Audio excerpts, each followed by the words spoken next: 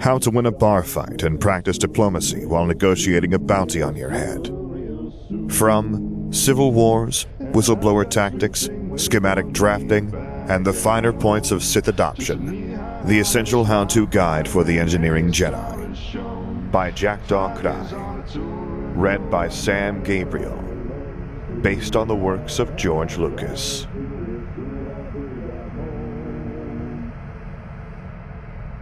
Content warnings available in description.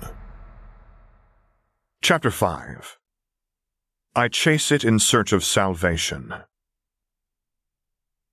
If he had thought that life couldn't have gotten any weirder after his commander had up and melted a man in clear view of all those around like a scene straight out of a high-budget horror holo, Maximilian Veers had been dead wrong. Hilariously wrong, in fact. Because for all that he had expected some measure of an incredibly violent response from Lord Vader in retaliation for someone maiming his favorite protege for life, what he hadn't expected was the sheer insanity that would follow. It had become more than clear that as far as the majority of the lady's crew was concerned, Luke Lars was second in command to Lord Vader. Period. End of story. Have a pleasant night. The absolutely zealous devotion his men had shown in guarding Lars had been one thing, but the entire bloody festival thrown in his honor not even 2 weeks after the attack was a whole other thing entirely.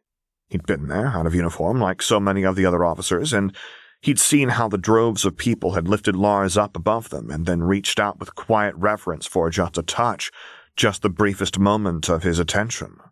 Altogether, the scene had smacked of worship and eerily religious undertones, and he was embarrassed to say that it had taken him more than a minute or two to draw parallels to the infamous worship of his commander that he knew to happen in the lower ranks. Soldiers made religions. It was practically a law of war. When you put a whole bunch of people from all over the galaxy together in a situation that can turn from lethal boredom to just plain old lethal in less than a second, they tended to start developing ways to cope. And with the melting pot of cultures and religions in a high-stress environment, it was nearly guaranteed that superstitions and folk tales would start to sprout up like mad. Or at least that's what he had gathered from what Guyana had told him the numerous times she'd attempted to apply her field of expertise to his own, with various degrees of success. Usually it was just that, and stayed just that, though, folk tales and superstitions. But as with all things, he'd quickly found out that when working under Lord Vader it was a different story entirely. It was one of those things that you just knew working aboard the lady after a certain time and seeing certain things, especially when working in close proximity to the troopers. A prayer from a soldier in a filthy corner of a temp base that invoked an epithet that brought to mind a nightmarish breathing pattern, candles colored black with soot and oil that burned in the forgotten corners of the lady where no one but the droids and engineers dared tread. No one but them and the candle-lighters who left a familiar mask roughly etched into the wax of the candle, the way that more than one crewmate and trooper could be seen sometimes thumbing a shard of metal that he suspected came from a very specific gate indeed. It was never overtly talked about or paraded around for everyone to see, for anyone to see, but it was there as sure as a shadow to life on the lady. And if he was frank, he could understand it too. Whatever Lord Vader was, he clearly wasn't human. Not entirely, no matter how much the official press reports may emphasize otherwise. Being stronger and more durable than any other sentient was one thing. Being able to strangle people from across the room, or even the fleet, was another thing that, while certainly enough to make him have an existential crisis on the nature of reality the first time the full implications had sunk in of such an act, was still within the bounds of could be a human, as the Empire advertised, albeit a human whose abilities bore a strong resemblance to some of the old stories that still circulated about the commanders of the Republic's armies. None of that explained what the fuck his commanding officer had done to the traitors, how he ran faster than some speeders were capable of going, and how he had so far survived every single situation in his 18 years of being known to the wider public that had no possibility of survival. So yes, Veers could understand the impulse of his troopers to go beyond the usual superstitions and old wives' tales. He could understand, and so he turned a blind eye whenever a number of them snuck off to the deeper parts of the lady or a more private corner of whatever camp they were in during a campaign. It wasn't hard either to guess what they were going to do when they went either. The usual nonsense and fuckery often had them in a shifty and giggly mood, but whenever they went for this specific reason, their demeanors would always, without fail, be strange and serious. solemn eyes and murmured sentences as they guided each other along or walked alone. Now, though, in the last couple of weeks, odd things had started happening that smacked of the candlelighters, but that had a different touch to them. Something lighter and kinder, less afraid. The discovery of a small white candle along a pitch-black one in the burned-out remains of what must have been a ritual on his way to the barracks to check on his men was what cinched it. He didn't know exactly when, but he did know for certain now that the lady was the domain of not one, but two figures of worship, Lord Vader and Luke Lars, the two governing forces of the lady, and one didn't even know it. Or rather, he was fairly certain the lad didn't know it. For all that Luke Lars could have effectively given both him and the entire upper brass their marching orders, and no one but Lord Vader would dare to refute him, the lad was still as decorous and polite with them as he ever had been, saluting them when appropriate, addressing them with sir, and following orders when given them, and deeming them mostly convenient. It was as respectful, obedient, and well-mannered as he'd come to expect from the lad, which, granted, wasn't what one would call military proper, but still a clear deference of authority. Frankly, it put Veers on edge and made his skin crawl these days. Or at first it had been a welcome relief to see that the lad was still entirely himself and hadn't taken advantage of his elevated status to assure his own potential fears of the upper brass now that Ozzel and his cronies had so thoroughly driven a rift between them and the rest of the crew. After that, though, it had begun to chafe. There had always been both an informal and formal hierarchy aboard the lady, one expressed in ranks and the other in how much you could get away with and not get Lord Vader breathing down your neck. Usually they matched up rather nicely, with only a few exceptions here and there that were easily resolved by not being an asshole to the lower ranks. Not this time, though. And now the cracks were starting to show themselves in the system. Lars was, effectively, not even classed as a combatant aboard the lady, which ranked him lower than even a lieutenant when it came to how much weight his word ought to carry. If his rate had been accurate to his standing, Lars would land solidly middle of the pack amongst the officers in a few years once he had more experience under his belt. In practice, if Lars told Piet that he wanted the lady in a system 3 sectors over, only Lord Vader or the bloody Emperor himself would be able to comfortably negate that order. If Lars put his foot down and didn't let Piet persuade him otherwise, that is. He'd also realized something a handful of days ago when he'd heard Lord Vader announce that Lars would be accompanying him for the inspection. Where the lady went, Death Squadron followed, which effectively put Lars at a rank above the one that Piet had managed to wrangle off of Ozzel's malformed corpse. And maybe he was just set in his ways, but it really didn't sit well with Veers that whenever he met with the kid, Lars was still acting as if he were a good couple of rungs lower on the social ladder than Veers, instead of playing second string to Lord Vader of all people. Nor did it sit well with the other officers, as he'd noticed.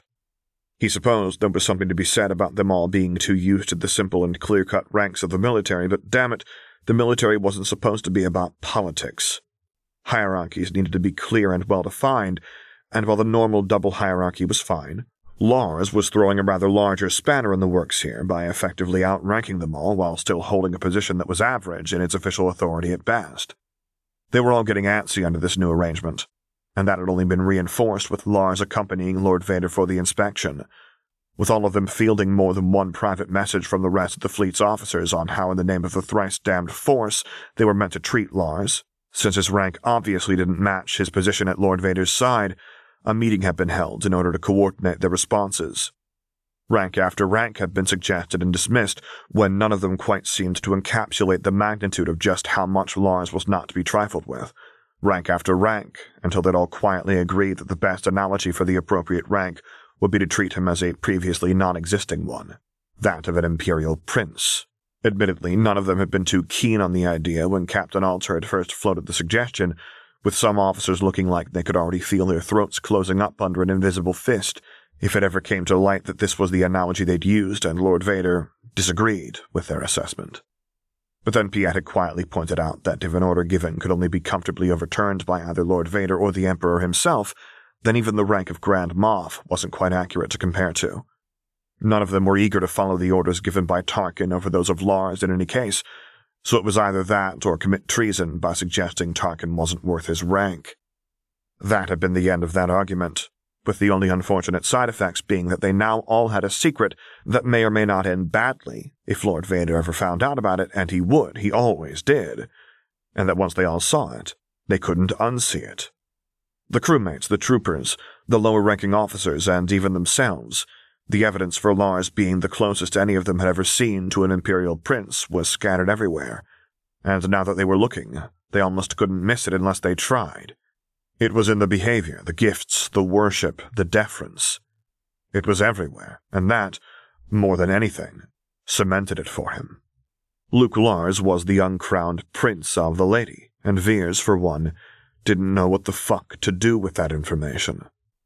What he did know was that it was because of this that he'd now ended up in this situation, said inspection being the completion of the annual fleet inspection, and their arrival on Quad, which, much to his excitement and horror, would mark the start of the gathering, and his own son's arrival on the Lady.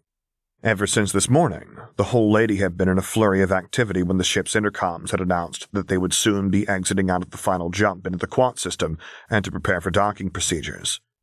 Docking at a space station like the ring of shipyards spinning in orbit around Quad was difficult enough with a normal-sized cargo ship. The landing procedure required more finesse and precision than what's usually required of a simple landing dirt side, with both the gravity of the planet below and the artificial gravity from the ring itself having to be taken into account. Adjust for both the spinning and relative size of the ring, and things were already starting to complicate drastically. Now make that ship 19 clicks long.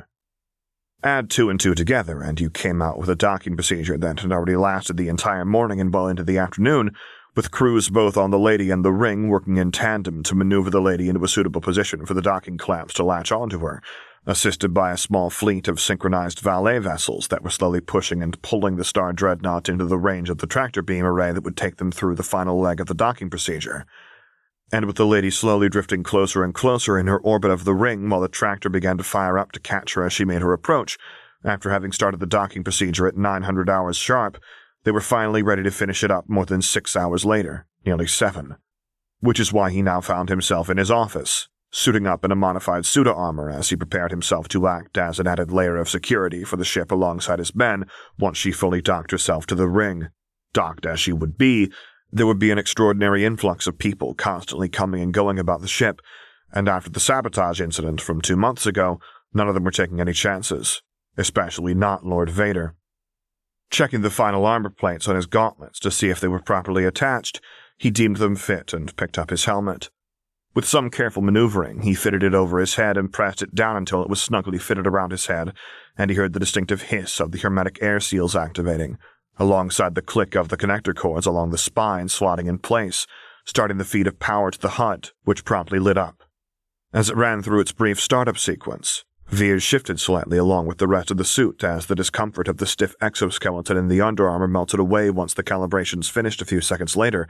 Stiff bands of Durasteel alloy and plastisteel mesh pressed along the contours of his body, releasing abruptly into a far more forgiving shape. Mentally blessing Lars for finding a way to make that whole song and dance necessary only once on the initial startup sequence, he shifted around to adjust the armor minutely. It was damn nice armor, he'd grant the lad that, and despite the fact that he could no longer feel the exoskeleton, he could definitely feel its work as he found it easier to keep a straight posture, as well as the fact that his knees no longer protested when he got up. He felt stronger and lighter in a manner that he didn't think he'd quite get used to for a long time to come. He sighed as he rolled his shoulders, the soft clicking of the plates coming in through the speakers as they locked together and released with the motion.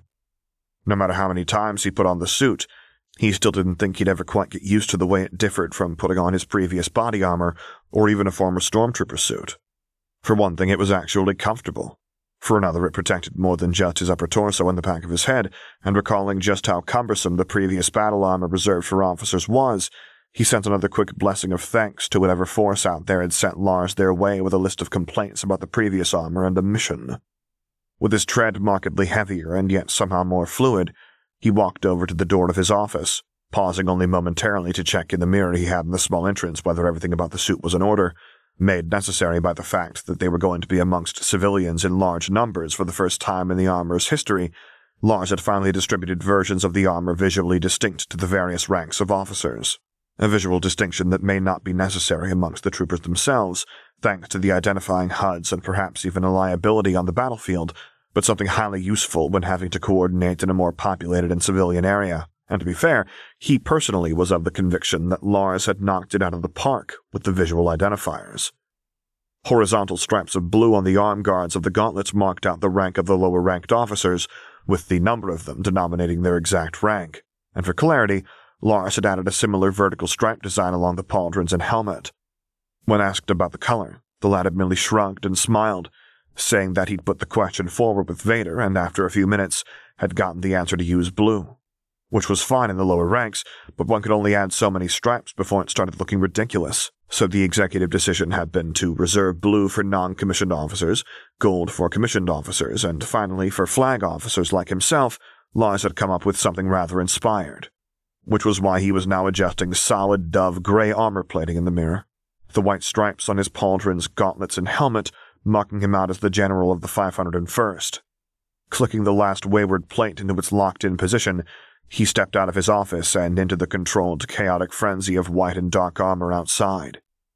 Immediately the HUD sprang to life, and the names of every trooper around him flitted along with their hurried forms as everyone raced to get the final preparations done. Squads jogged along to their designated position, officers communicated with harried gestures as they tried to direct everyone to their appropriate place in the upcoming docking procedure, and marching along through the crowded corridors of the barracks, he made his way to the railcar station. He was expected in the main docking area they would be using this time, which thankfully was only a short ride over, and before he knew it, he was marching through the crowds of the rail station on the starboard end of the ship.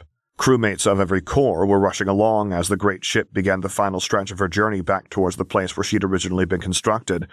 He himself walked along with long strides, scanning the people around him for the commander he'd left in charge while he went to get the last matters sorted. Now, with the HUD to aid him, he quickly found the commander in question and took the role of leading command back, the comm system in the helmet allowing him to give out orders to all the 501st, no matter where they were. Thousands of troopers scattered over the hundreds of square cliques of the various levels of the lady, and with scant minutes to go until it was do or die, he left them with his last couple of orders and the instructions they needed to hold fast and hold firm. With all his troops in place, it wasn't a moment too soon as the alarms that signaled that the final stage of the docking procedure had begun blared to life, and bright flashing lights filled the cavernous space with dancing shadows. Besides the massive docking ring that would roll aside to allow access to the shipyards beyond, the titanic machinery that would lock around and through the docking clamps whirring to life out of its year-long slumber with a bellowing screech.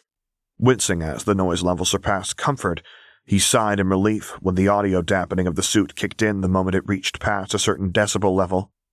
Engineers threw themselves into the work of ensuring that the procedure on a scale of titans would proceed just as planned to the millimeters, coming through and receiving updates of scanner data and the location of the clamps on a near-constant basis.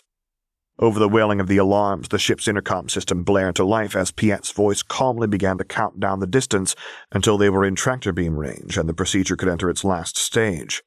A deep hum sounded through the air as the lady finally got caught in the beams, and the ground under his feet shook as if caught in an earthquake, the alarm shifting to a marginally quieter volume that was still loud nonetheless.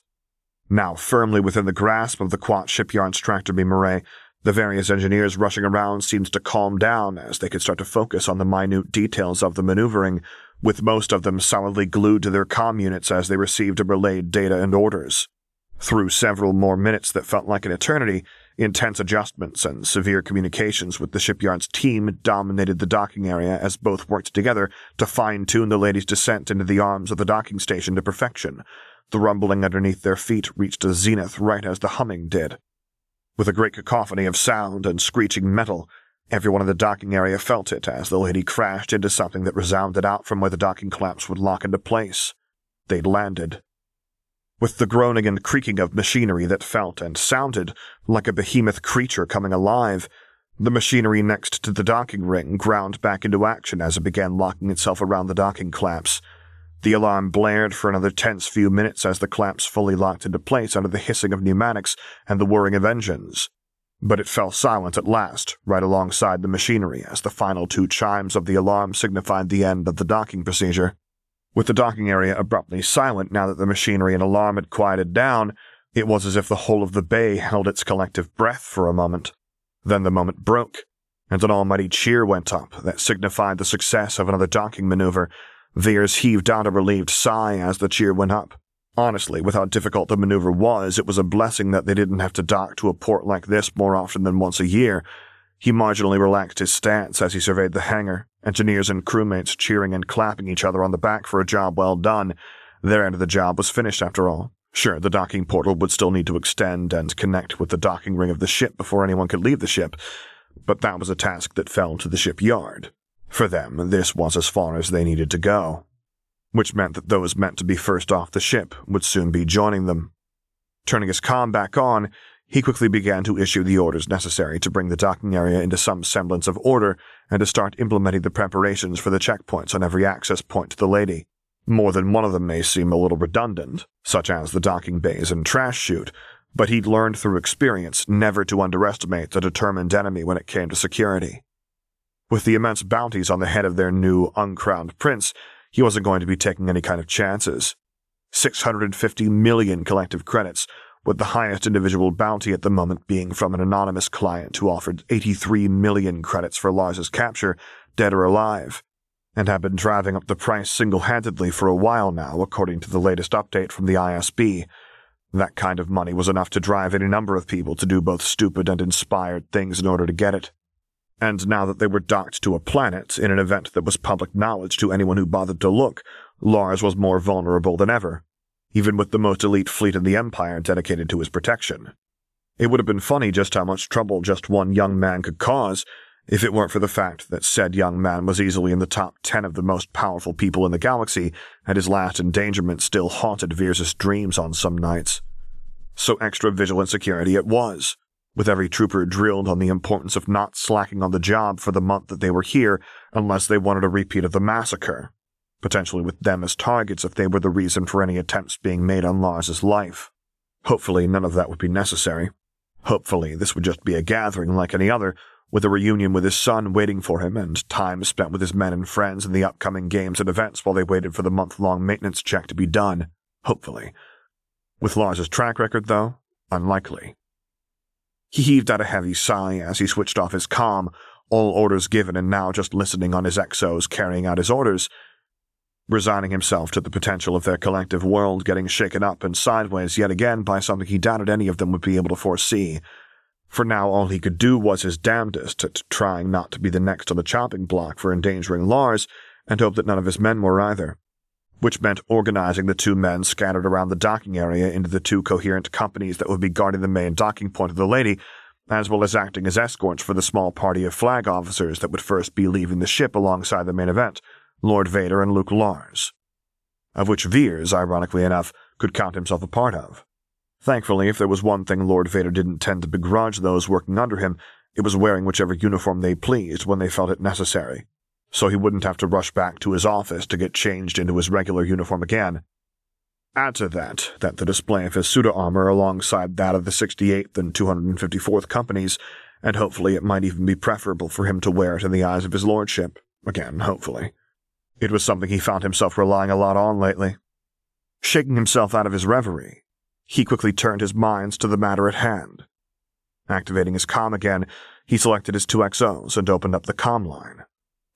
Captain Artus, Captain Zaltor, assemble your companies into formation, he ordered as he surveyed the milling crowds eagerly awaiting when the docking ring would signal a connection and open up to allow them all through. The acknowledgement of both captains came through, and just like that, the companies fell into their formations, flanking the docking ring on both sides just as planned. Still giving your men last-minute orders they should have gotten a week ago?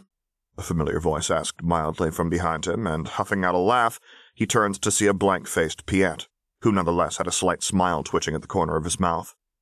And as I've told you before, he shot back with a drawl, setting his hands on his hips, they did, and they're still at their best when they get them stamped in again 10 minutes before we hit the ground.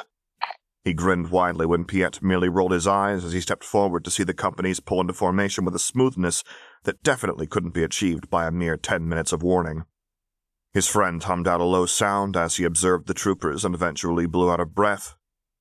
Well, good luck to you, Max, he muttered, giving Veers a tired smile. I did my part. Think you can handle yours? Just like this? He asked. Absolutely. Throw our resident head engineer into the mix and everyone who's after him?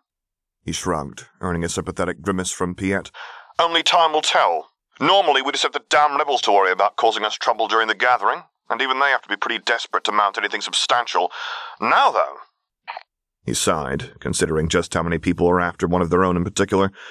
Piet, meanwhile, seemed to understand his plight exactly as he pursed his lips and nodded tensely. It is a rather different circumstance, he admitted quietly. I don't think I've ever seen this many factions this determined to get one person no matter the cost, quite literally in this case too. And all that for someone who really was just a kid still. An older kid who may legally be an adult, but 18 years old was still just a teenager as far as he was concerned. Force, he felt old when he thought of that, but... Do you think it weighs on the lad? He muttered before he could think the better of it. Knowing that so many people are out to get you. Piet made a thoughtful noise as he closed his eyes, a pensive expression overtaking his face. I'm not sure, he admitted softly, and Veers' curiosity was piqued at that. I'm not sure how much you understand of the Outer Rim, Max, Piet continued in that same soft tone. But Engineer Lars grew up in an especially hostile part of it. Tatooine may be formally outside of Hutt space, but from what I could find out about it, it's essentially still under their occupation. When something like the Hutts presses down on a people for long enough, some break under the pressure, but others... He blew out a small breath as Veers watched something steely form in his expression. Others harden like diamonds. Well, if that wasn't interesting. And do you think that the lad belongs in the latter category? He asked idly, despite a growing pit opening up in the bottom of his stomach as he saw where this could be heading. I think, Piet emphasized slowly, that whichever Engineer Lars is, he will somehow manage to be entirely unexpected in the manner in which he goes about either.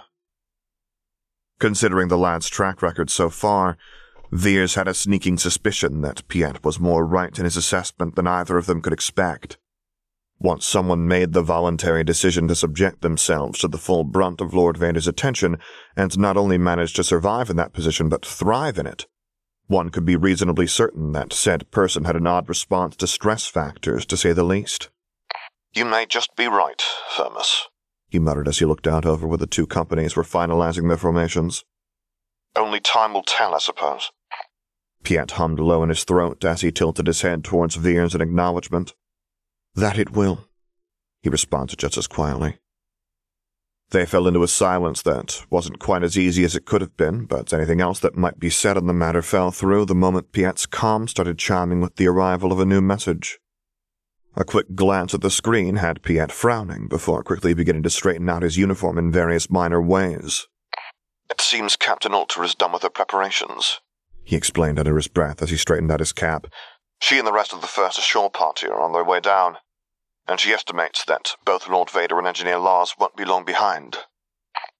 Veers nodded his gratitude for Piet's early warning. If the last of the Ashore party was starting to assemble, then it indeed wouldn't be long before everyone was ready to depart, and his security strategies would be put to the test, which, considering the potential penalties for failure in this aspect, he found he really didn't want to keep his mind on. And how is the good captain holding up in her new rank? He asked idly, trying to banish flashes of dark memories steeped in viscera and screams back into the misty gray expanses of non-thought of his mind. Thankfully, Piet seemed to understand his desire not to focus on the specter of potential failure looming closer, and obliged him with a sympathetic smile that nonetheless had something hard around the eyes. It seems to agree with her, Piet answered, turning to look back out over the docking area. So far she has performed her duties with efficiency and precision, and despite some minor hiccups, the crew seems to have settled in well under her command. Quite frankly, with the performance she's been giving, I believe she was ready for a more authoritative role than that of lieutenant quite some time ago, but, well... He trailed off uneasily, and Veers immediately caught his drift. She's a woman, and hails from a planet not considered to be ideal, he finished tiredly, already seeing where this was heading. Well, yes, Piet confirmed with a wince, apparently just as discomforted by the usual promotion protocol practiced by the wider military as Veers was. It seemed most of her previous superiors were less than impressed and declined to give her a promotion in rank multiple times in the past. He wrinkled his nose, and Veers could only imagine that he was seeing whatever horribly unprofessional attitudes had been displayed in Captain Alter's personnel file. I am happy to report that they were entirely full of it, he finished dryly, and Veers promptly had to stifle down a laugh. Always good to know when your predecessors may have been assholes, he agreed with a grin that Piet wouldn't be able to see, but seemed to hear nonetheless. Speaking of predecessors, how's being in charge without an active roadblock and some apparently competent help been?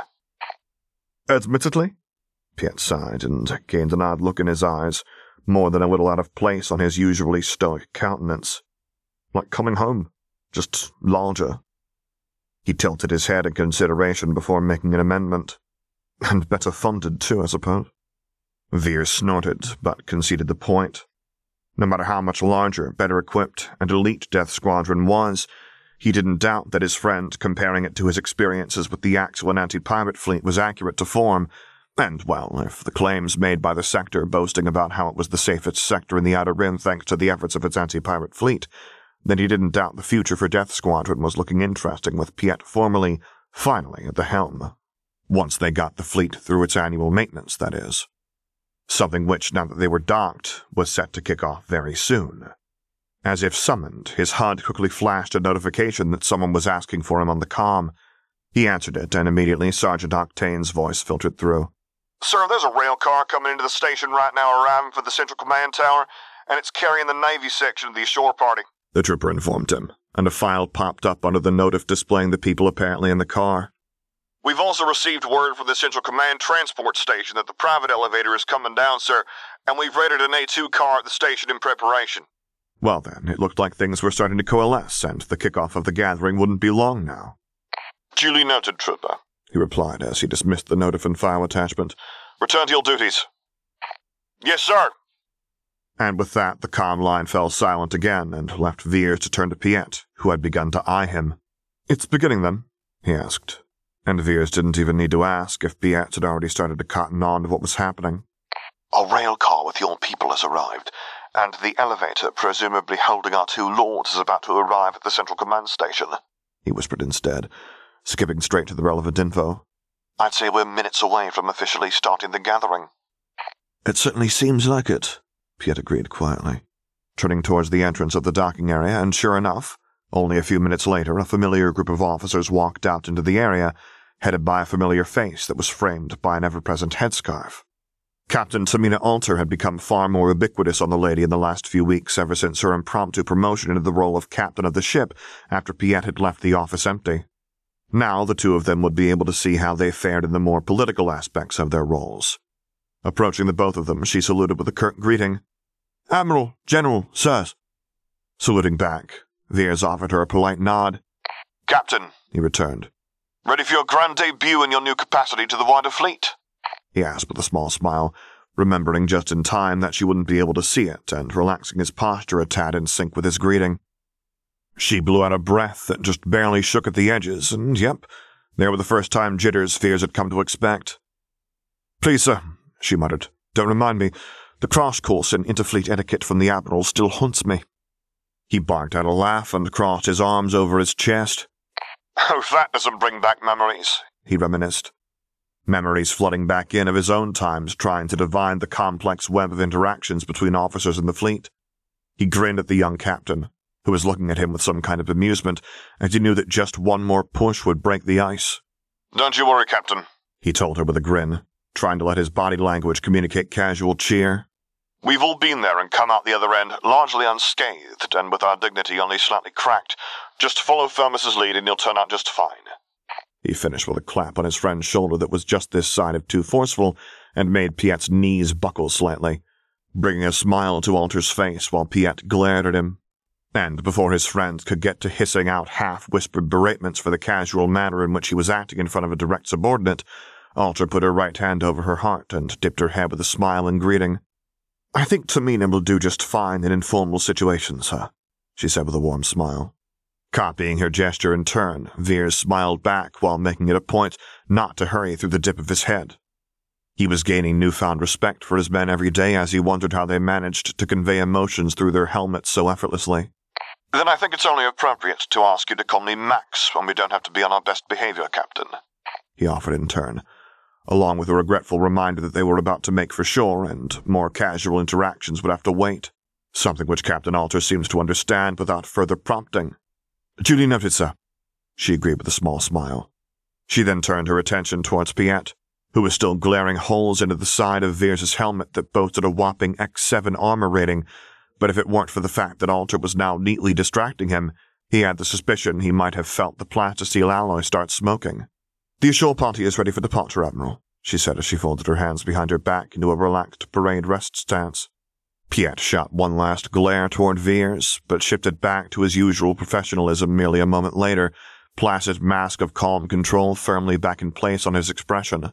"Excellent work, Captain," he praised mildly. "And we received word earlier that the Lords seem to be on their way. So it seems prudent to—" Piet cut off in the middle of his sentence, Alter freezing right alongside him, and just a few moments later Veers felt it too. It wasn't as pronounced in the armor, but a distinctive chill still crept up the back of his spine and neck nonetheless, and the sudden silence in the hangar only confirmed it. In the silence of the docking area, the audio sensors of the armor began to pick up on a rhythmic thumping that quickly sharpened into a heavy Durasteel tread, and moments later a second, softer tread joined them. The Lords of the Lady had arrived.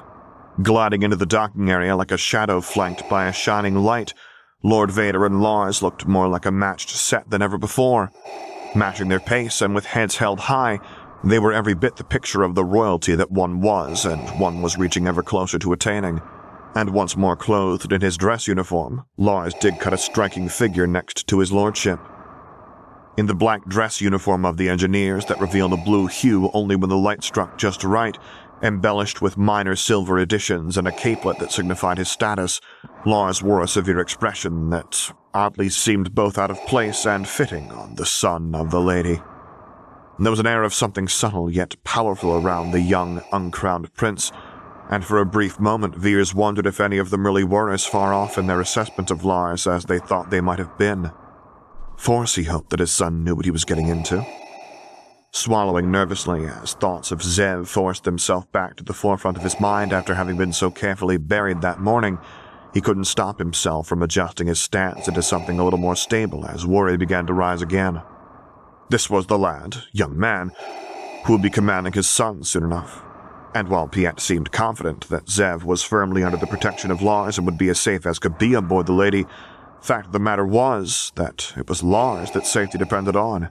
Something that seemed all the more tenuous and fragile now that the reality of how many enemies the lad had gained began to sink in. But it was mercifully a reality he had the power to affect, and concern for the well-being of one young lad thankfully easily doubled for two. He would focus on protecting Lars and trust that whatever odd pact had apparently been struck between his son and the sun would guard Zev from harm in turn. He'd trust that Zev knew what he was doing. He'd promised to. Taking a deep breath, he forced the wave of frantic worry back onto the surface thoughts of his mind and refocused on his task. The two lords walked slowly into the middle of the dead-silent docking area, and a quiet conversation in the strange, lilting tones they both seemed to favor filtered in through the audio speakers, which his HUD both helpfully informed him was scaled up in volume several times, and also of a language that wasn't known to any of the databanks, as expected. Veers shifted uncomfortably as the conversation whispered and rumbled through the speakers of his helmet, with no one aboard the lady so far having admitted to being able to identify the language. For all that they had over 1.5 million people walking around, the rumors about its nature had started flying. Little was known about the language, with so far not a single word being translated, and all that they did know was that Lars had one day started speaking it to Lord Vader, strange and lilting, with an odd cadence to it that seemed almost lyrical. Then, in the next couple of days, and to everyone's surprise, Lord Vader had started speaking it back. It had escalated quickly from there, and pretty much everyone had cottoned on to the fact that both lords were using it to discuss private matters in public without any inconvenient ears eavesdropping on the conversation. Conversations that, more often than not, were emotionally charged and quiet, with both parties seeming to address each other on multiple occasions with sounds that resembled their names in neither shape nor form, but held a deep fondness in the tone. Even Lord Vader's monotonous rumbles had seemed to hold something gentle. After that realization had done the rounds, it had been off to the races, and the rumor mill hadn't stopped spinning since. He doubted this would do anything but add fuel to the fire. Both lords meandered through the area, slowly veering off to the side where both Piet and Veers were still standing side by side, with Captain Alter slowly backing up until she was standing just a step behind them. With their all-encompassing presence slowly drifting off to the side and neither lord showing much interest in the proceedings around them just yet, conversations were starting back up again, and by the time they were standing in front of Veers, Piet, and Alter, a din of sound was once more masking their conversation. The strange language still spilled forth from both lords, but with Lord Vader's mask ever impassive and Lars uncharacteristically stoic in expression, there was still little to be gleaned from the cadence of sounds. Eventually, Lars gave away something of a hint, as he smiled at one of Lord Vader's retorts and, in a move that had given much of the lady a minor aneurysm the first few times it happened, pressed himself silently into Lord Vader's side for a moment, before both turned their attention towards the three of them. The conversation evidently concluded. "How fare the preparations, General?" Lord Vader rumbled, while conspicuously keeping a hand on Lars's shoulder while the three of them dipped into a bow. Straightening up under the gaze of both lords, Veers quickly shook off any thoughts about the current gossip in case he thought them just a tad too loudly for Lord Vader to either remain oblivious to them or ignore them, or something else along those lines. However, the ability to read minds worked. "It fares well, my lord," he answered, feeling just a tad proud that he could say that and be entirely honest about it. "The troopers are posted at all entrances, and both the 68th and 254th companies are ready to accompany us once we leave the shipyards and planet. Security is as tight as we can make it, my lord," he asserted, slightly stressing the we in the hopes that Lord Vader would remember that he was working with people who had limited capabilities to protect the lady's son. Well, limited in comparison to the ability to simply ram down a gigantic set of gates, but limited nonetheless. The Dark Lord fell silent for a moment as he tilted his gaze towards where both companies were standing in perfect arrangement, waiting to deploy as soon as the docking ring connected to the port that would have to be extending towards it. Eventually, he nodded curtly and turned a red-lensed gaze back towards Veers. "A commendable effort, General," he praised, voice as much of a monotone as ever, but lighter for some reason. He bowed his head briefly. "Thank you, my lord." "I assume they will be joining us when we depart for the planet to retrieve your son," Lord Vader added on, and Veers' stomach did the approximate impression of having a stone dropped into it. Right, that. "They will, my lord," he answered, even as his mind began to run through worst-case scenarios entirely against his best efforts and wishes. The fact that Lord Vader, or more accurately Lars, had decided to attend his son's graduation in person alongside him was something he'd never entirely processed before it was already too late to do so, and it was most certainly far too late to process that little tidbit now. The only silver lining on this whole situation was that apparently Zev was already aware of the additional guests that would be showing up and would hopefully know not to do anything too drastic. Forcibly yanking his thoughts back to the present when he saw Lars begin to shift, he dumped all those errant thoughts back into the pit they'd crawled out of. Now was absolutely not the time. "Are you sure this isn't a bit excessive?" Lars asked quietly as he surveyed the two companies standing at attention. "At least for picking up Zev and attending a graduation?" Staring at the lad, Veers could only be thankful that Lord Vader was apparently more prepared than he was to remind the lad that he was currently the record holder of the highest bounty posted on any one individual ever. Excessive security was a thing that had ceased to exist the moment the collective number of bounties crossed into the 9-fold digits, a notion that Lord Vader seemed to agree with. "You are aware of the amount of credits set on your head, Luke," Lord Vader reminded the young son quietly, and Veers was thankful for the fact that the casual use of simple names between the two lords no longer tripped him up as badly as it had the first few weeks, or at least not badly enough that a helmet couldn't conceal it. "There are those who would do desperate things to harm you, with such a powerful lure of wealth," his commander rumbled while squeezing the lad's shoulder with a gentleness Veers hadn't known him to be capable of for the longest time. "I must agree with his lordship, Engineer Lars," Piet interjected in a soft voice, having carefully maintained his silence up until now. A quick glance had Veers smiling as he saw the usual stoicism on his friend's face give way to an expression that softened around the edges. "There are several powerful players in the galaxy determined to gain possession over you, one way or another. With the stake they've placed on your capture or death, only an equal show of force would deter them at all or stand a chance at repelling them should any one faction choose to take their chances." Lars still wasn't looking at any of them, eyes fixed on the troopers, but Veers didn't miss how the lad's right hand twitched and clenched into a fist before releasing at Piet's words. With a deep breath, the uncrowned prince nodded reluctantly and turned towards them, eyes unhappy but resigned. "I still don't like it," he murmured in a low voice with a glance back towards the troopers. "Or necessarily believe it's the only way to ensure security, but I understand, sir." Thank whatever was listening for that. He didn't want to know the havoc that would be wrought if Lars decided to put his foot down. Still, with the look the lad had, "If it helps with whatever is bothering you, lad," he said before he'd even realized he'd made the decision, "the 68th and 254th will be setting up a perimeter around the edges of the academy. Only your usual guards will actually be following you around at a distance." Which seemed to be the kind of thing that would usually help soothe a teenager's ruffled feathers, but evidently Lars was set on being contrary as the lad managed only half a smile at the reassurance. "Thank you, sir." He dipped his head in a gesture of gratitude. "I appreciate it." Well, that was something at the very least. "Do not concern yourself with it for now in any case," Lord Vader rumbled, drawing Lars's attention away from the troopers and his mood out from under the dark, cloudy cover it had been sitting under. "For now, the shipyards await us, and you have your role to play in ensuring the maintenance of the lady is correctly initiated. The matters of tomorrow can wait for tomorrow. This is a matter of today." Lars huffed out a small laugh. "I guess you're right," he admitted as the last of the melancholy disappeared. "Speaking of which..." He glanced towards the titanic docking ring that still loomed over the entire docking area, unopened and firmly sealed. "How much longer until we can make a start on that?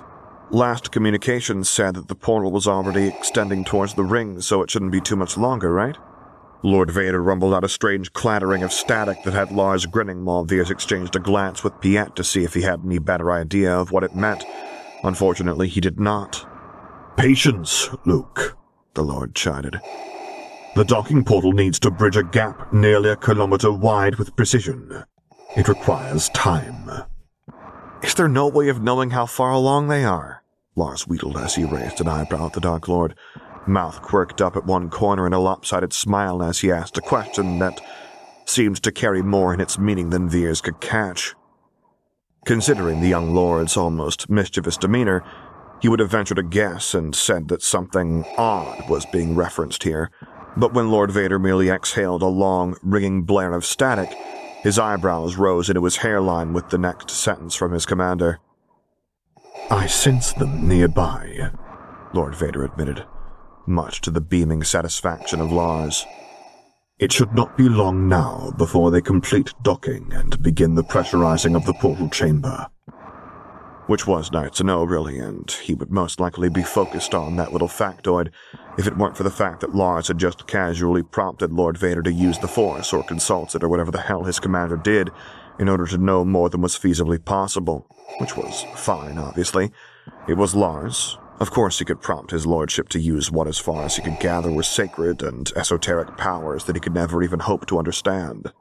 Of course, no questions about it. But he thought he might be forgiven for his temporary lapse in composure anyway, when confronted with the young son essentially asking the Dark Lord to act like a glorified radar to sate his inquisitiveness and dawning impatience. "Okay," Lars continued, still oddly playful and grinning wide. "But how much longer?" And he recognized that particular tactic from when Zev wanted to be contrary. And apparently it sparked some kind of recognition in Lord Vader as well, as he crossed his arms over his chest, the mask tilting downwards in a display that even Veers had no problem reading as entirely unimpressed. A short phrase in that odd language rolled out of the vocoder, even flatter than usual, and the mask tilted back slightly when Lars promptly shot something back in that same language, grinning wide. Lord Vader's shoulders and chest rose up, and a long burst of static was produced by the vocoder, sending Veers spiraling with an insight that tilted the world about 2 degrees sideways as he realized that Lord Vader was sighing, and apparently out of some form of annoyance.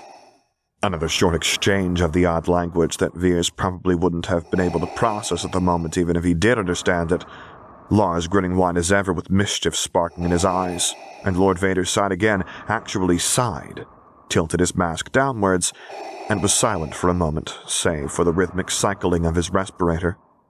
Lars remained silent this time too, but before Veers could even begin to speculate what the fresh hell was going on, Lord Vader tilted his mask back up again and glanced towards the docking ring. As close as I can estimate, it should take only another couple of minutes before they will have reached the ring. No more than 5 at the speed they are currently sustaining. The mask turned towards Luke, and Veers swore that the lenses were especially blank and flat when they did so. Satisfied, little one? Immensely, Lars agreed, the very picture of the Tuca that got into the cream. Thank you for looking. Right. File the last 5 minutes under interactions that he would never think about again unless able to drink more than half a glass of whiskey. He would especially not be thinking about the fact that said interaction was distinctly parental in nature, for lack of a better term that probably existed. Probably. He wasn't thinking about it in either case, so it didn't matter if it did anyway. Quickly glancing aside to Piet and Alter, he saw that while Piet's expression had gone as carefully blank as only he could manage, Alter was blatantly and openly staring in shock at the two, which was more than understandable if he was honest.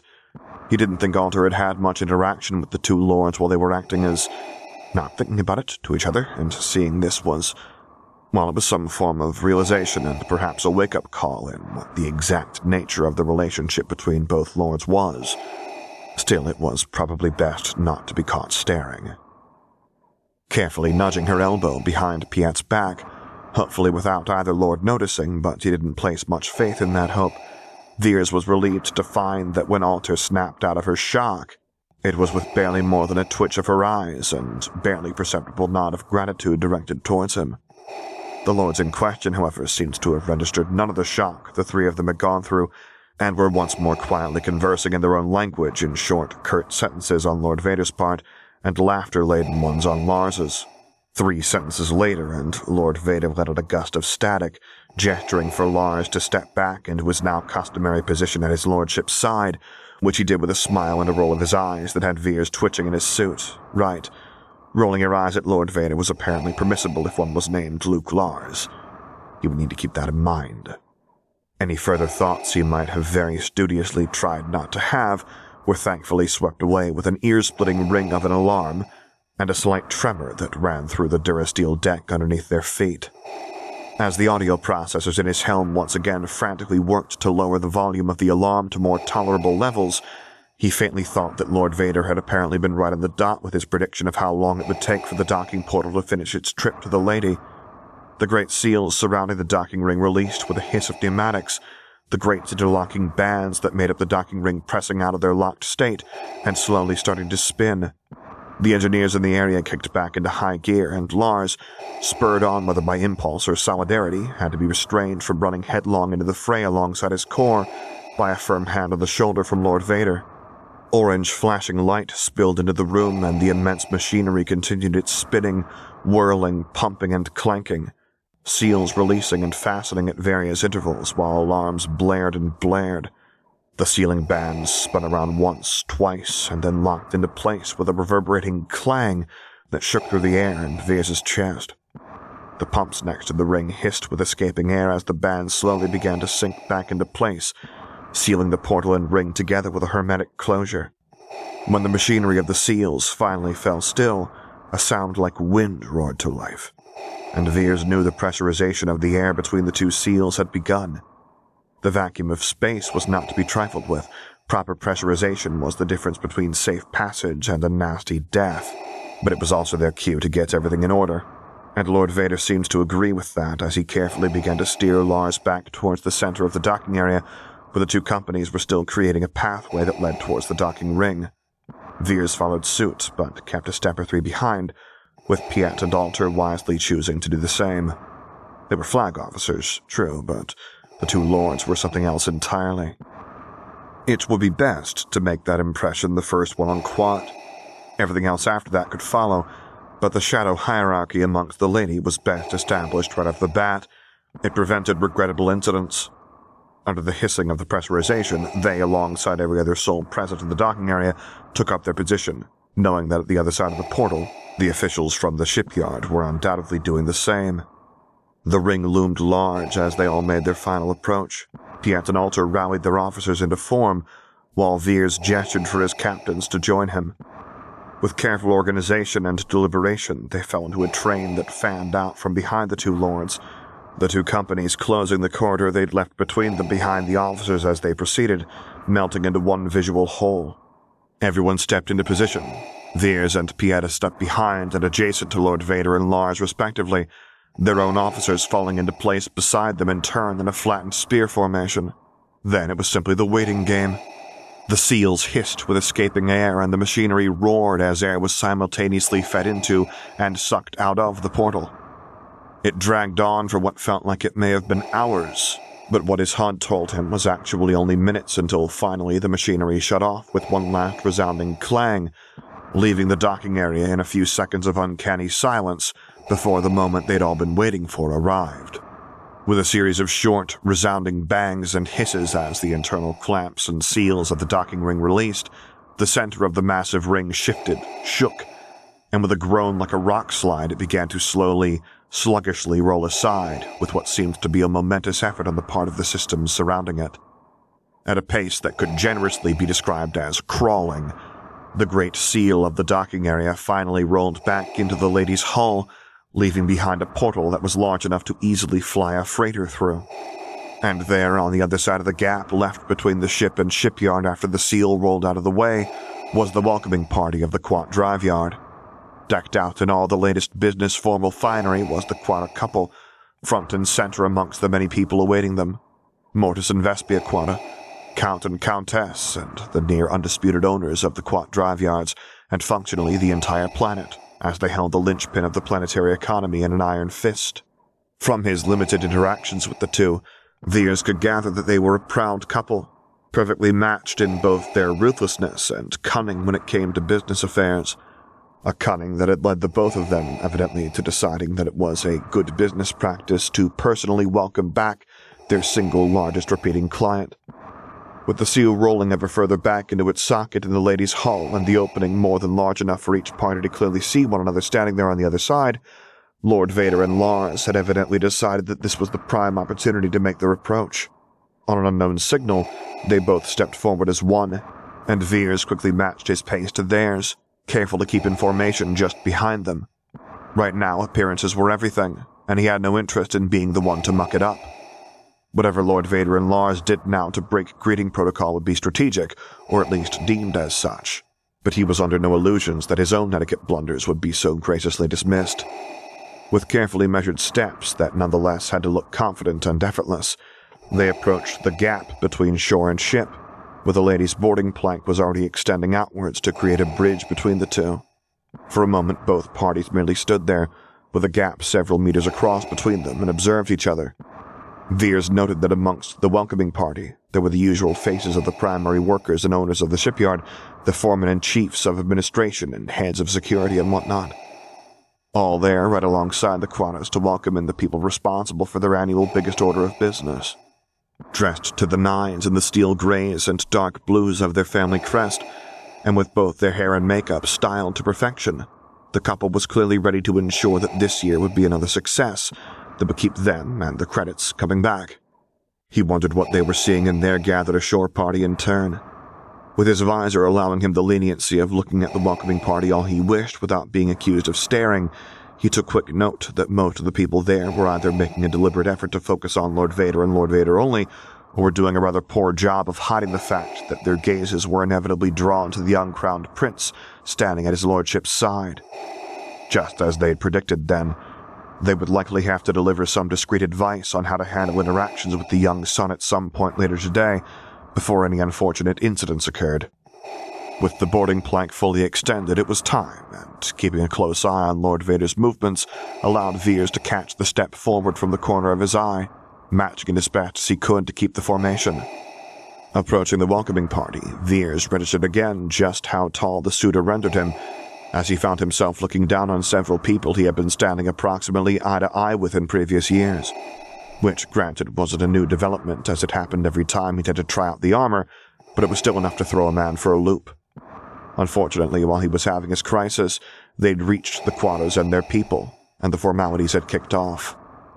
With a deep bow towards Lord Vader, the couple made the opening move of this interaction. Lord Vader, Lady Quada greeted with a polite smile that matched her tone, the silver diadem and the dark, curling hair glinting as she rose to her full height once more. In the name of our planet, welcome back. My husband and I trust that you found your way here well. Lady Quada, his lordship greeted back with a graceful dip of his head, Lars carefully copying the movement beside him.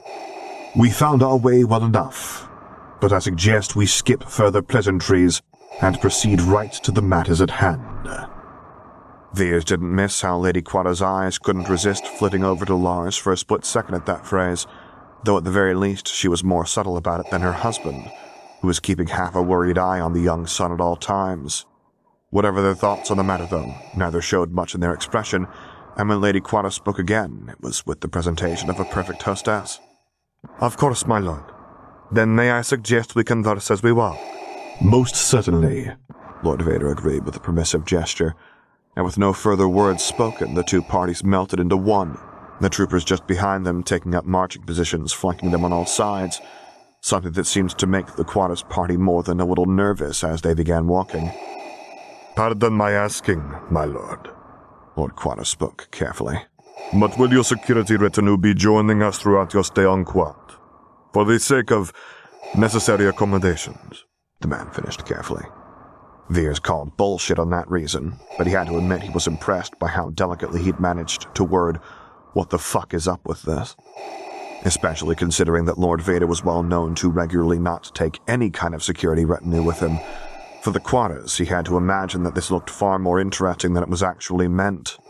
The troopers will be joining us for much of our stay, Lord Vader rumbled, and Veers saw how the Quadas and their people definitely began to pick up on the plurals being used in that sentence, with more and more eyes starting to drift towards Lars. After recent events, their presence has become an unfortunate necessity in order to ensure Luke's safety. To her credit, Lady Quada managed to feign appropriate surprise at Lord Vader's explanation. "Look, my lord," she asked, and Veers rolled his eyes in the privacy of his helmet. If there ever was a transparent attempt at fishing for information. "That would be me, milady," Lars cheerfully piped up, flashing a beaming smile as he nodded towards her. "Head Engineer Luke Lars, it's a pleasure to meet you." And just like that, Veers subtly set a timer on his HUD. With the introduction done, he wondered if and when Lars would succeed in charming the Quadas just like he had the lady. With the power of Lord Vader on his side and his own oddly magnetic charms, he had no doubt the lad would give it everything he had in order to win over half of Quat before they were through. Lady Quada certainly seemed to be taken aback for a second by Lars's signature sunny disposition, but soon enough managed a slight smile of her own towards the engineer. "It's a pleasure to meet you too, Head Engineer Lars." "Just Engineer Lars, milady," Luke gently corrected, already looking uncomfortable from the idea of having his title repeated dozens of times a day over the next few weeks, considering the struggle it had been to get the lad to accept being called Sir by his subordinates in the first few weeks. Veers silently counted it as a victory. "Or simply Engineer," Lars continued, "but really there's no need for much formality with me." If the correction surprised either of the Quadas, they were smart enough not to let it show, but a couple of others in their entourage didn't make the same effort, and were now openly staring at the engineer. "Engineer Lars, then," Lady Quada agreed graciously, but he didn't miss how she quickly glanced to Lord Vader, who wasn't fooling anyone by looking like he wasn't paying attention to the conversation. "I must say, I have never seen an engineer escorted by a security retinue of this caliber before. Usually those well-versed in the art of creating and constructing machinery hold a higher rank, and belong to some of the grand initiatives to garner such an escort." Veers grimaced behind his visor as he remembered Lars's experience with various initiatives, namely that he'd turned them all down to the last. "Trust me, milady, it isn't for lack of offers and attempts at recruitment," Lars replied tightly, apparently remembering the exact same thing Veers was. "But I am where I wish to be, and not even the Emperor or a Grand Moff could change that fact." "You sound rather certain of that assertion, Engineer Lars," Lord Quada tried carefully. and Veers was glad that his helmet hid his broad and supremely satisfied grin as he surreptitiously counted the number of people poorly disguising the fact that they were all listening in on the conversation with rapt attention. Oh, this was going to be good. Well, of course, Lars replied lightly. They did try after all, but I have as much interest in working with the Tarkin Initiative as I have in returning to Tatooine and becoming a moisture farmer. They would have required me to leave my post aboard the Lady, and there was little chance of that happening. The lad grinned brightly at those last words, and it might have been just a trick of the light, but Veers swore that Lord Vader was standing just a bit taller and straighter towards the end of that sentence.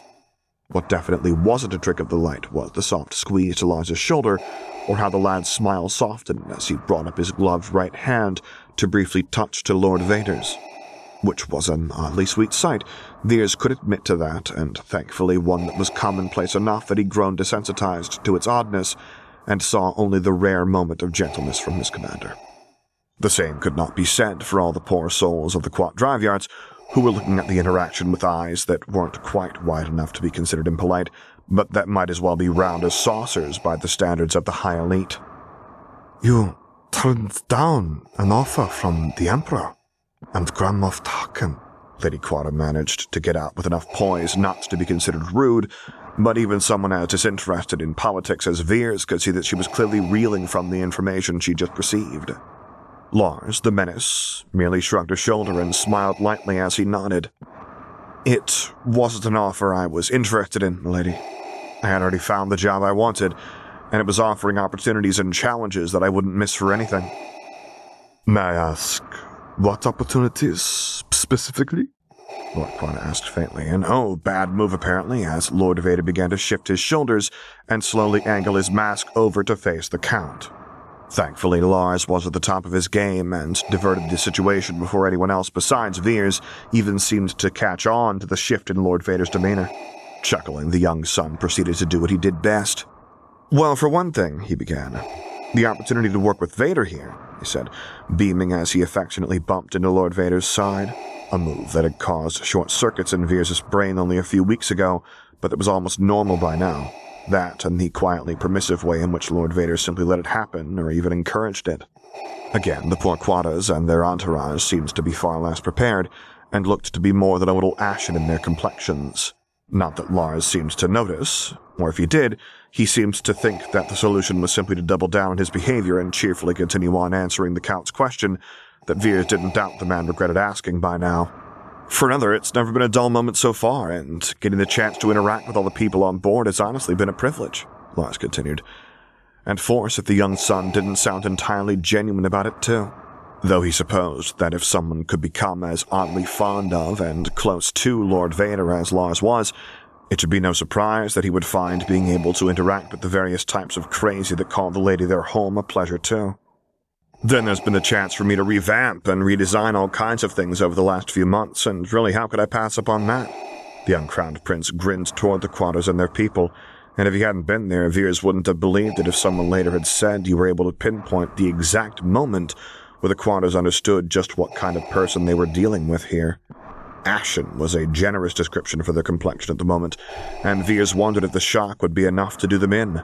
The realization that the lad presenting himself as merely a simple engineer was in fact the kind of person who could and would remain on the Lady when offered a position that was superior on paper in every way simply because he liked working with Lord Vader was a harrowing one, to say the least.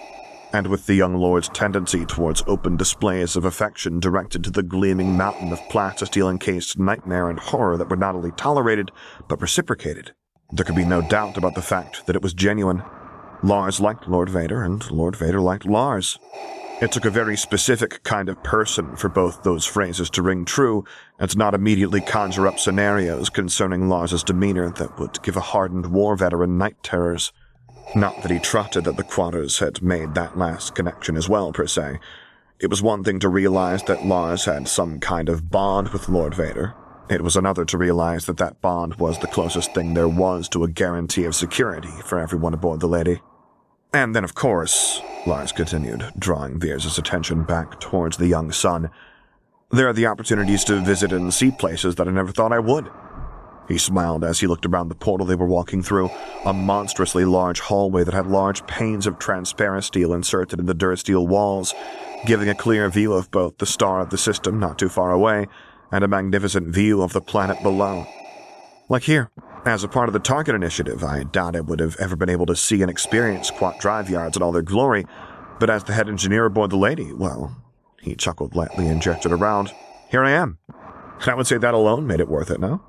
Force damn it all, that was smoothly delivered. And he doubted Lars was even aware of what he'd done. Sure enough, a quick glance over to the two Quatos told Veers all he needed to know and how their expressions softened and tension leaked out of the air.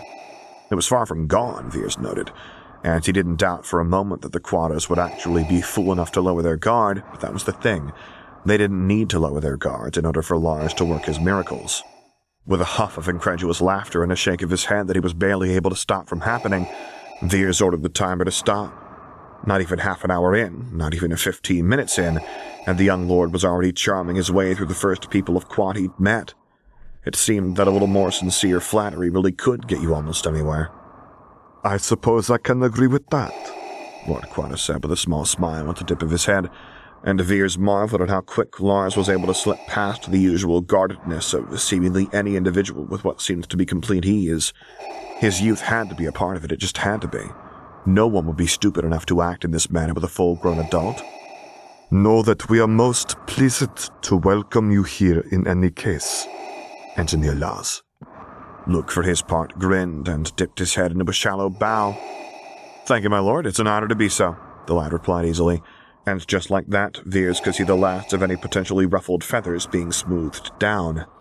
With a scant 15 minutes of conversation, Lars had broken the ice left in the wake of his admittedly intimidating introduction by Lord Vader's side, and had changed himself from a frightening unknown in an established equation to a friendly face and a potential ally if the Quatos played their cards right.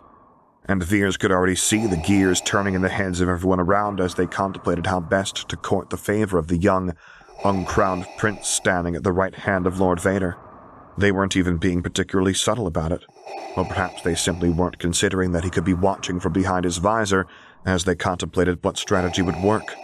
15 minutes, and Lars had both reformed his image to suit a friendlier narrative and shift the burden of diplomacy over to the Quares, setting himself up as someone to seek allyship from instead of someone who was seeking it, slowly drawing both the Count and Countess right to where he wanted them. It was as impressive as it was eerie to see it happen from an outside perspective, and he couldn't decide if the lad was being deliberate about what he was doing or if it was merely his nature. And frankly, he didn't know which he wanted it to be. Either rendered the same result, and while said result was certainly extraordinary, it still brought a shiver of discomfort to remember that the same had happened to him and the rest of the Lady not so long ago, and they hadn't even realized it. Not that he would change a single thing even if he could. But even that conviction carried a hint of unease with it that he couldn't quite put his finger on, something that felt like dancing to a tune that none of them could hear, but that they matched beat for beat anyway. One thing was certain, though, with Lars established as the only direct in to Lord Vader that wasn't liable to end in death as a matter of course, Veers didn't doubt that the young lord would be the star of the political and diplomatic circuit of Quat for the coming month. And the lad was only trained as an engineer. Remembering that little tidbit didn't quite manage to stop him dead in his tracks, but it certainly lent itself to the unpleasant sensation of feeling his stomach drop by about the length of Lady Quata's impressively flowing cape. He sighed quietly inside his helmet, stifling the sound as much as he could so that it wouldn't be picked up by the vocoder. Dear Force, this was going to be one hell of a month. Entirely oblivious to his series of one uncomfortable realization after another, the Quatas and Lars seemed to be holding a rather pleasant conversation concerning the general small talk one would expect between someone who was effectively the unofficial imperial prince conversing with the matriarch and patriarch of a business dynasty that effectively governed a planet. Small talk about the quality of starship production, or modification, or the socio-political and economic climate of the shipyards and the planet below. Just the usual stuff. Resigning himself to the fact that apparently the heft of diplomatic interactions would be left in the hands of a teenager who didn't even seem to be doing a half-bad job of it, Veers began to subtly allow himself to drift in the walking formation they were only still loosely adhering to. Piet was still walking in roughly the same position he'd held the entire time, and keeping an impressively blank face while doing so, but even he couldn't hide how occasionally his eyes drifted to their corners, as he kept an eye on the developing situation. Carefully touching a hand to his elbow, Veers drew Piet's attention and subtly gestured for him to fall back another step or two from their position behind the lords, their drift covered by the other members of both parties quickly filling the gaps to get closer to the main event. So are you planning to join in on that conversation or what? He whispered lowly to his friend while he kept an eye on his surroundings, gesturing over to where the Quadas and Lars were cheerfully discussing the potential of several modifications to the lady, something he would have thought the good Admiral would have more of a vocal opinion on. Piet scoffed quietly. Not a chance, he whispered back. I'll make myself heard later on in further meetings if necessary, but intruding on Engineer Lars's debut is something you couldn't pay me to do. Fair point, he agreed, eyeing the way in which both parties nearly seemed to orbit around the two lords. Pondering the intricacies of politics was never his strong suit, even if he wasn't entirely hopeless in it. But even he could see how this entire situation had the potential to blow up in so many ways. It's either going to go great, or blow up into a million pieces, he predicted quietly. Don't be unimaginative, Max, Piet whispered back from the corner of his mouth. It could be both. The image that phrase produced was both as vivid as it was chilling, and he silently inclined his head in acquiescence, ending the conversation there before it could escalate and speed them all along the path of everything going to pieces. Instead, he began scanning the hallways as his men still marched in formation around the mall, ever vigilant and with a squad or two peeling off from the main group every now and then to station themselves by bulkheads along the portal. Letting his eyes wander a bit, he noted that the beauty of the shipyards never really diminished, not even through a visor. Industrial they may be, but there was an elegance and class to the design of the architecture that showed that the founders of the massive shipyard hadn't been willing to completely sacrifice aesthetics for sheer utility. Case in point, the massive windows in the side of the portal that allowed the natural light of the nearby star to shine in, casting everything in a light that seemed to fuzz the edges of everyone a bit and left long shadows gliding along the floor. It was an old sort of beauty, but one that he still appreciated even after visit to Quad over the years. Spires and reliefs, sculpture and painting, yes. It was definitely clear to see what a sizable chunk of the shipyard's prosperity had been sunk into, subtle though the style was in the portal to the lady. And honestly, as far as Veers was concerned, it was credits well spent. Perhaps it wasn't necessary in the strictest sense, but force, where would they be if all they ever did in life was only what was necessary? Certainly not walking through the warm light of a distant star, with two rulers from the planet below conversing with a boy that had come from a backwater at barely 18 years old, all three of those conversationalists effectively royalty in their own right. He tilted his head back towards the proceedings a little further up front as Lars's laughter rung out like a bell. No, none taken, Lars sputtered out between giggles. I'm well aware that some of my requests are a bit outside the norms of what's usual for a ship. The laughter abated, and Lars beamed wide. But we'll have to discuss that later. For now, I'm simply glad to hear that they may be unusual, but not impossible. Oh? It seemed he'd missed some of the more interesting gossip in his time taking in the views, drifting back into his spot while subtly elbowing a few people out of the way who'd taken it up with as much gentleness as he could manage while in a suit of power armor. No one doubled over nor hissed in pain, so he assumed he'd done a pretty good job of it by the time he was back in place to catch the tail end of the gossip. Of course, Lady Quada demurred, a graceful dip of her head showing that she was definitely already catching on to how to best interact with the young crowned prince if she was going to get what she wanted. But for now I believe we are nearly there. She turned her head forward, and Veers could definitely feel the building excitement in the air as they approached the end of the portal. The doors leading towards the main hub were still closed as per custom, waiting for the owners of the shipyards to formally welcome the crew of the Lady into Quat Drive Yards. Decorated with reliefs that depicted scenes from the construction of the Lady, as well as several scenes that Veers recognized as coming from myths local to Quat, just like they'd been depicted in the book Guyana had given to him. Sharp in the edges and still shining, it was clear that the brass-covered doors were only a few years old at most, and largely unused in that time. No wonder, since a ship like the Lady didn't exactly come in the dozens, and the original ports of the Star Destroyers just wouldn't have been enough for a ship her size.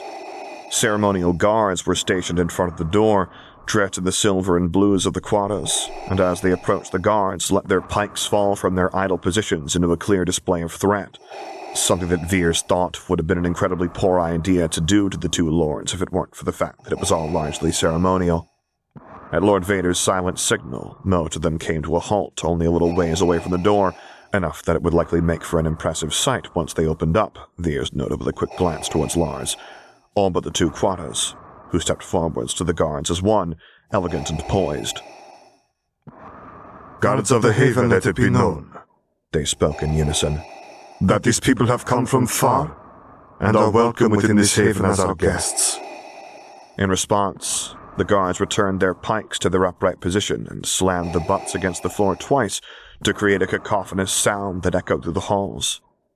"Let us welcome them with open arms and open gates, for as long as they obey the laws of the land, we shall not make strangers of them." "We will obey the will of the Lady and Lord Quara," the captain of the guard called back. "Visitors of the Executor, be welcome in these halls in Haven." The last exclamation rung out throughout the portal, marking a ceremony concluded, and sure enough, with a grinding sound, the doors to the main hub of the shipyards unlocked and began to slide aside. At Lord Vader's signal, they began to walk forwards again, towards the two Quatas and the doors that were slowly parting to reveal the world beyond. Over the grinding of the doors and the swelling of the din of sound beyond them, Veers could hear a soft gasp coming from just in front of him, and he smiled as he saw Lars take in the glimpse of Quat drive yards for the first time in the lad's life. Sunlight streamed in through the transparent roof of the ring, which soared above their heads at an altitude high enough that a small mountain wouldn't even scrape the ceiling. The ring was even wider than it was tall, and while it stretched out on either side of them to the point where the eye could no longer see, it certainly wasn't lacking in length straight out in front of them either, with several gross of clicks of space stretching out in front of them at the bare minimum. Veers could admit, while from an outside perspective and a little distance the ring looked dangerously spindly and slim, once you got to ground level you could truly appreciate the tremendous effort it must have taken those ancient builders to set it up all those centuries ago. And what a payoff it was. Spires in gleaming metallics and polished stone stretched towards the transparent ceiling, carved with the geometric and strangely twisting patterns so typical to Quat, curving elegantly up the sides. Greenery decorated the balconies of the spires and the promenades leading through the massive shipyard, large enough to accommodate the droves of thousands of people that were walking and running to wherever they needed to be, transports the size of freighters, and which were most likely repurposed ones anyway, flew overhead, loaded with ship parts that Veers wouldn't be able to tell you the names of if he tried, in sky lanes that hummed with activity. Clattering water rose up out of the din of sound, and Veers chuckled at the stifled squeak that emanated from Lars's general direction as he assumed the lad spotted the six-tiered fountain situated in the intersection of the various promenades. Carved out of a beautiful pink and white marble, the Fountain of Dreams really would be something that a kid from the desert would love, with its varied depictions of the myth of Quat's founding, and the water giving the marble a shimmering sheen. Flowers and trees bloomed in artful displays dotted everywhere, statues and reliefs nestled within a harmony of art and nature that he didn't doubt the young, uncrowned prince would adore. And colorful though the plants were, they had nothing on the people. Countless species dressed in styles and uniforms from all over the galaxy intermingled as they flocked from one place to the next, showcasing why one of the many names of the planet was the Prism of the Galaxy. Merchants and engineers, artists and craftsmen all gathered here to trade, to swap information, to travel further, and to buy any number of the products from the drive yards.